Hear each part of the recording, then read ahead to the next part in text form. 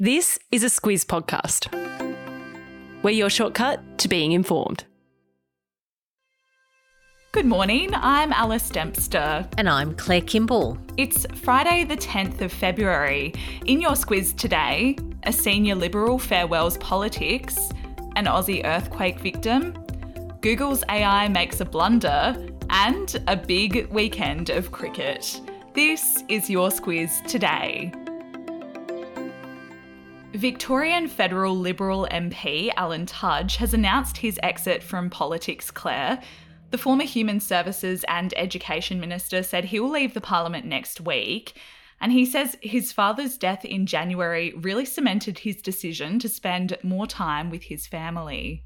Yeah, he said that it hasn't been an easy decision to make, but it was necessary for his health and for his family, amongst other reasons. He also made note of the death threats that he's received during his political career, including as recently as last week. And there's probably plenty of squizzers wondering why his resignation is getting so much attention, because it's not like he's a current government minister, but he was until May last year, and it's in that capacity that he's still a relevant figure. Yeah, there's a couple of reasons for that. First is the Royal Commission into the robo-debt scheme is ongoing, and Tudge was the minister during that scheme's largest ramp-up in late 2016 and into 2017. And late last week, he appeared before the Commission to give evidence on that. Yeah, he said that he didn't ask for or receive advice about the scheme's legality or, as it turns out, lack thereof. The final report on all of that is expected on the 18th of April, so Tudge won't disappear from public view anytime soon. The other reason that he's notable is because in 2020, his former press secretary, Rochelle Miller, claimed that he physically and emotionally abused her while they were in a relationship.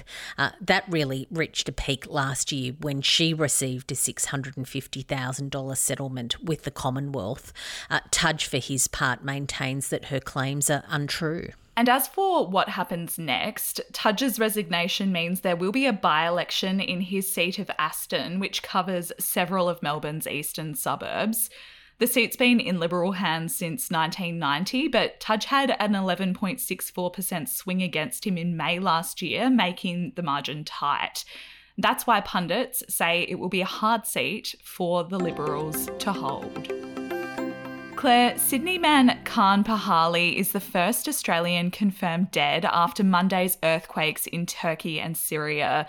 And the latest reports say the disaster's death toll is well and truly past the 15,000 mark. Yeah, and that number is still going up, and hopes for finding survivors under the rubble are fading fast. The disaster experts say that there's really a 72-hour period where it's likely that they can save lives, and after that it's very difficult, and they've now passed that. Also rising is the public anger in Turkey over what they say has been a slow response from the Turkish government. President Recep Tayyip Erdogan says that they're going as fast as they can. Yeah, and the World Health Organization is also watching the situation. It says freezing conditions and a lack of food and water pose a real danger of a secondary disaster, which could harm what they say is more people than the initial disaster. And in Syria, the UN looks set to finally send humanitarian aid to millions of victims after its long-running operation was halted by the quake. Ukraine's President Volodymyr Zelensky is currently touring Europe to continue his appeal for fighter jets to help repel the ongoing Russian invasion. His first stop was the UK, where he met with PM Rishi Sunak and King Charles. And it seems like those meetings have been pretty successful because Sunak ordered the UK Ministry of Defence to investigate which aircraft they could offer. Of course, sending jets has been a really big issue, and Zelensky headed to Paris. He met there with French President Emmanuel Macron, but also the German Chancellor Olaf Scholz. He's got the same request of them. Those two countries, Zelensky says, could be game changers if they do provide those planes, but also more battle tanks and long-range missiles. Over overnight he's met with senior European leaders in Brussels, so he's really been getting around. And over on the other side of the Atlantic, Pink Floyd member Roger Waters has gotten involved. He angered Ukraine's allies at the UN Security Council, where he spoke after an invitation by Russia. Waters said although the invasion was illegal, it was provoked, and he also condemned who he called the provocateurs. The value of Google's parent company Alphabet fell by a massive $144 billion after its new artificial intelligence chatbot, which was only revealed to the public this week, shared inaccurate information in a promo video, Claire. So Google has only really just showcased this tool called Bard this week. It's similar to the Microsoft-backed Chat GPT. We've mentioned that a few times in the recent past. It's quite an interesting development in tech, and it uses artificial intelligence to provide answers to users' questions. What Google say is that Bard will be made available to the public in the coming weeks, but the tech company was left pretty embarrassed when a new ad included an inaccurate claim about the James Webb Telescope.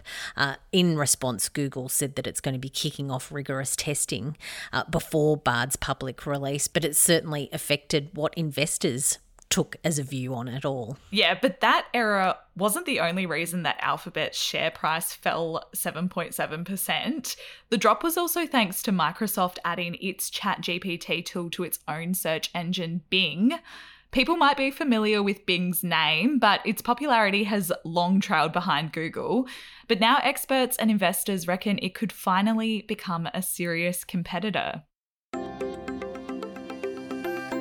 Claire, the Aussie women's T20 cricket side is in excellent form at the moment, and that's good news given the World Cup is batting off in South Africa tomorrow. They are in great form, but there was a bit of a bump in the road. They had a surprise loss to Ireland in a warm-up match on Wednesday, but the Australian team are the reigning champs at the T20 World Cup, and they're the clear favourites to win. They've taken out the last two World Cups and last year's Commonwealth Games gold medal.